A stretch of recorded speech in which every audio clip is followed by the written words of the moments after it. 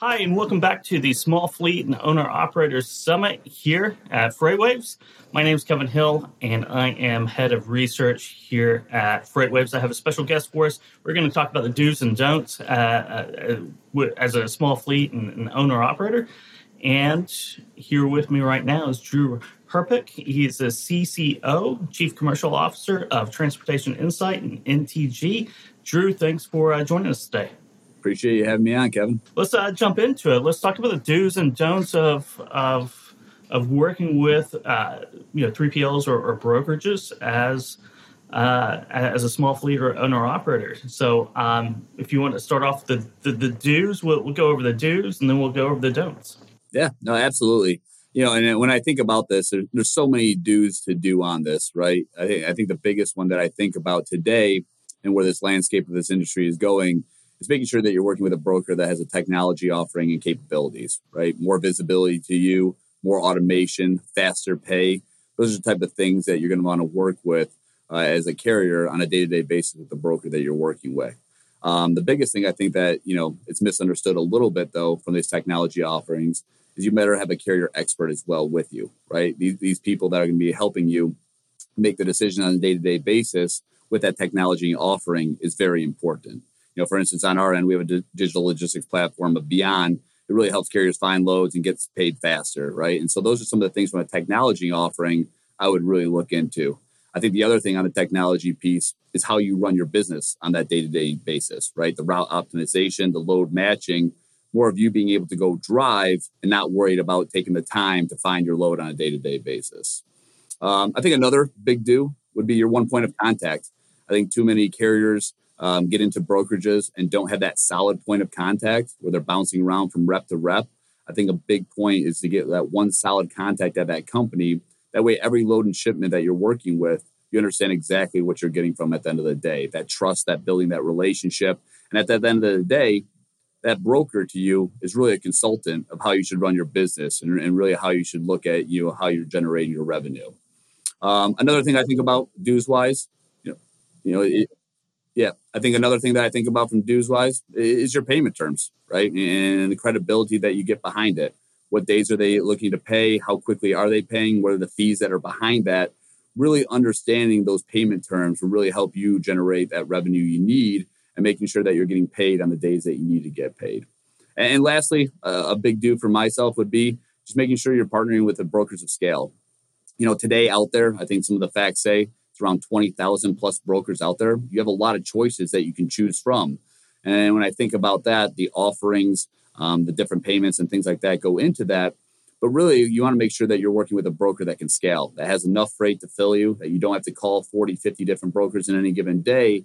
And that broker is able to really penetrate you the loads that you need for your day-to-day business. I think it goes back to the relationships, right? You have to have a relationship with one point of contact or as few contacts as possible, whether that's over multiple 3PLs or freight brokerages or within the same one as well. It's just building that relationship and having, building the relationship with a broker that has an organization that can scale. So it can offer you those multiple loads. And then, of course, the technology to limit exceptions as well as quick payments and payments on time, right? I mean, that's what you're kind of looking for as a whole. Yeah. And I think one thing that you hit on there, Kevin, that I'd love to bring up too, technology is a great thing for our industry, right? It's going to be moving it forward. Technology keeps coming in every single day. The one thing technology will never be able to replace, though, is how somebody feels, right? And that relationship that you're able to make with those brokers. I see so many times how these relationships grow over the years. That to me is such an important piece of that broker piece at the end of the day. And as a broker or 3PL, right? I mean, it should be set up to where it is easy for carriers to do business with you, right? The buyer's journey, as we say in sales, also reflects the small fleets and owner operators, and really having the technology and the system and processes and relationship in place to make it very easy for carriers to do business with you. Yeah. Well, one word we use is kind of that one-touch solution, right? But that seamless approach at the end of the day, right? When you think about that seamless approach from the onboarding standpoint from searching for your loads and then all the way to payment. The more seamless it is for you, the easier it is for you to concentrate on what you do best, and that is always driving. Keep driving, keep the wheels turning, be able to define the best lanes that fit within what you need to do, what your network is, to be as profitable as you can be. Yep. Yeah. So those are some of the do's. What are some of the don'ts here? Yeah, the don'ts, these are some of the things that I would focus on if I was running my carrier operation. I think the biggest thing is, don't ignore your operating costs, right? When you're working with a broker and how that looks, right? The time.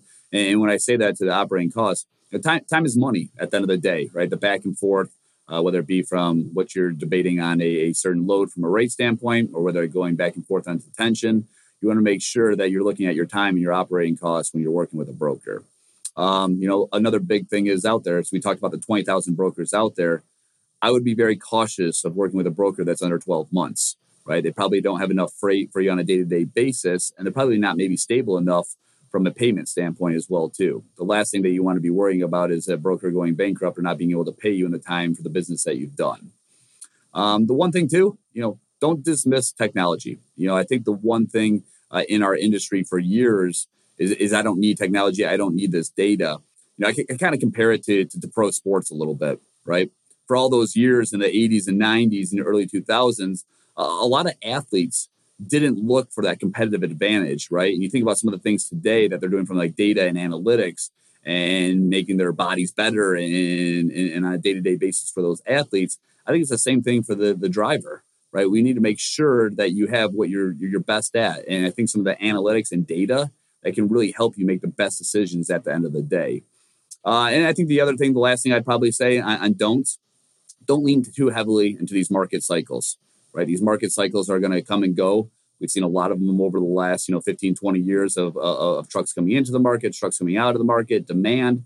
Make sure that when you are investing into your operation, that you're being cognizant of this, right? Obviously, you want to make sure that, you're on one side of the cycle. You understand when you're coming into that cycle. I think that's really, appropriate for you to understand the investments that you're going to make, how you look at your parts and things like that as well for your truck that can really help you scale over time.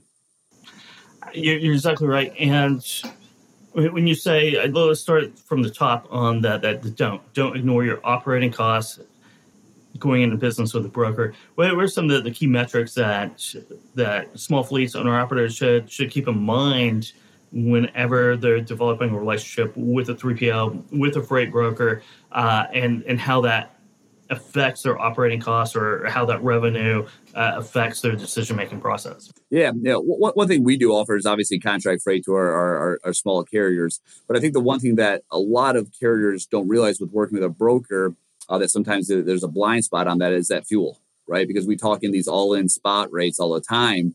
And I think sometimes that fuel surcharge can have a big impact on you, right? The day of the week, when you're taking that load, when you accept that load. And those are some of the things that you got to really look at, right? If fuel is going up or fuel is going down, some of those things are some of the big things to really look at. I also think, too, it's kind of a dead word in the industry, but you hear this old word of backhaul all the time, right?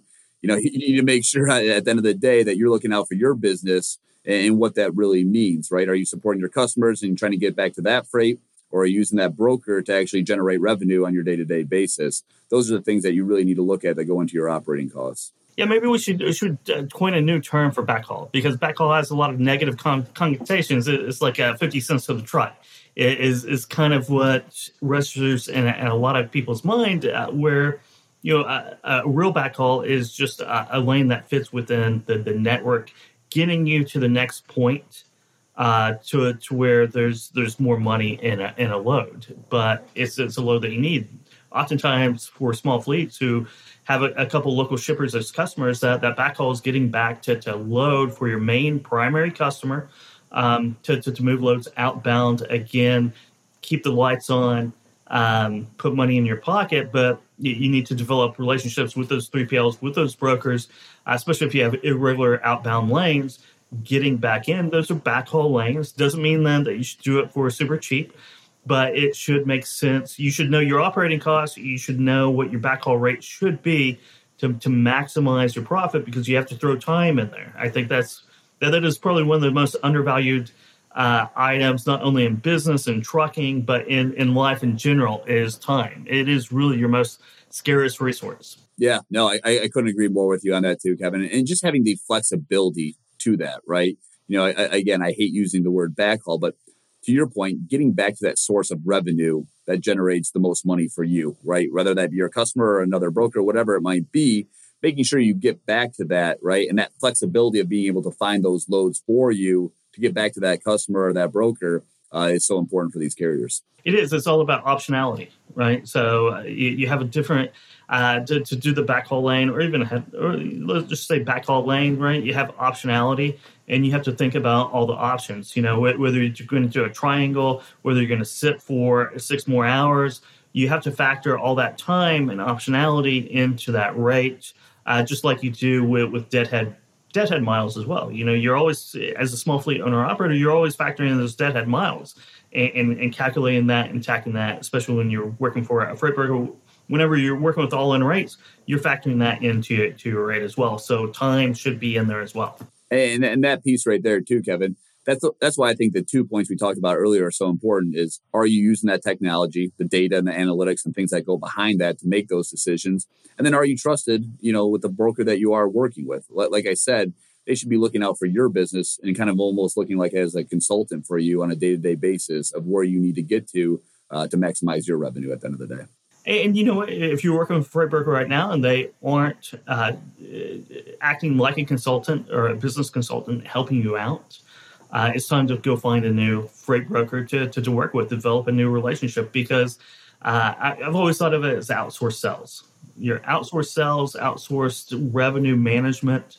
And if you're not being treated like that, it's time to find a new partner. And that goes the same for shippers too. If shippers aren't partnering with you, aren't helping you out, designing, if what you're doing is not profitable, it's time to do something else. I guess that's the bottom line of it all, right? Well, and to your point too, time is so important. Having that one point of contact to get back to you, right? Or understanding how their operation looks 24/7 when you get to a shipper at 11 p.m. at night and can't get that pickup number, right?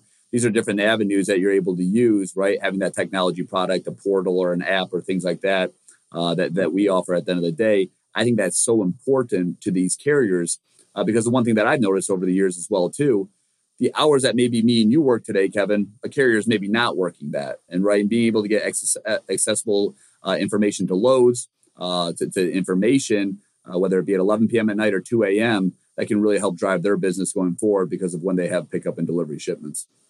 Yeah, I mean, that's a really great point, Drew, is leveraging that technology. You don't have to vet a small fleet owner operators. If you have the right partners, you don't have to invest in that technology. You don't have to worry about that because that's going to be provided to you as part of the service, and you should really expect that and demand it as well.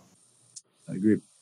How about fuel surcharges? You mentioned fuel surcharges and kind of knowing your operating costs, and I don't have to tell you, diesel is a big story right now. It's a tad bit high and expensive. So what are you seeing out there, and what should small fleets and owner-operators really, when we talk about fuel surcharges, what questions should they be asking? How should they be calculating that in an all-in rate? What should they do to protect themselves? Yeah, I think it's one of those things where they need to be able to break it out, right? They need to be looking at this on a weekly basis, right? Obviously, there's different formats that you can follow and get these fuel surcharges from. But each customer and broker is a little bit different on how they run their fuel surcharge and things like that. But I think the thing to your point is, what is your line haul rate for that lane, right? Because fuel is always going to fluctuate, right? We're always going to have the ups and downs from fuel. Obviously, right now with what we're looking at today, fuel is at one of its highest points. And so I think it's one of those things that kind of gets lost into the all-in rate sometimes, right? Because I think what carriers look at is, hey, I haul this lane for $1,500. Right. But if fuel is going up, maybe that lane should be $1,600 or $1,700 for you at that time. So I think really understanding your line haul for those different rates. If you're going from Chicago to Atlanta on a daily basis, you should understand your line haul as X. And then when fuel fluctuates, you understand how that looks from an all-in standpoint. And I think a good rule and something for small fleets and owner operators to look out for. If you're talking to a broker, if you have a relationship with a broker and they want to gloss over or hide fuel surcharges and don't want to have a conversation about it, it's time to look for a new partner. Because there's a reason for that. And, I was a freight broker at one time, and I know that reason. Yeah, and I think to your point, there should be no hidden costs, especially with today, right? The transparency. And those are some of the things I think too, Kevin, at the end of the day, that you do get working with a technology partner, like a larger brokerage, right? And so those are some of the things that we offer to ensure that you get the transparency, right? There's no hidden fees. It's broken down, making sure that you understand at the end of the day what's going into your operating costs, because every driver has different operating costs, whether it be from the insurance to the driver to the tractor to the trailer to your lease payments, whatever it might be. And so for you to understand that part from the broker is a very important part. It is. You talk about transparency. We're talking about fuel surcharges. There's accessorials too, right? That's another part that you need transparency about. Detention, do not order, truck not used. So there are a few tarping charges, and those are often maybe not detention, but tarping, lumpers. Sometimes that's folded into the all-in rate too, and that's something to in your mind you need to break out. Well, and I think about accessorial programs all the time, right? We go back to being time, being money, right? That's time that you're sitting, and it's dead time for you. And then on top of that, if you've got to wait for that customer to approve that accessorial for you, that's more time before you get your money, right? And so you might get your line haul and your fuel paid. I'm a big believer in this. You should be working with a broker that's going to pay you out right away, whether the customer pays them or not. That's why you're using that broker at the end of the day. I think those are some of the advantages of working with a smart broker. Yeah, a broker with scale, again, is someone, is a company that can do that. If you're looking at one or two person operations that have been in business less than a year, oftentimes they don't have the cash flow to front that detention, truck order not used, certain fees that might come in after it, because we all know that things happen in logistics. You show up and a warehouse or plant has closed early, or there's nobody to unload you. You got to stay overnight, and that spirals into real costs that hit your operating bottom line, your operating profit in real time very quickly. Yep, and that's why too, Kevin. At the end of the day, that relationship can be such key for you, right? If you're doing one shipment here, one shipment there, you're not building that relationship.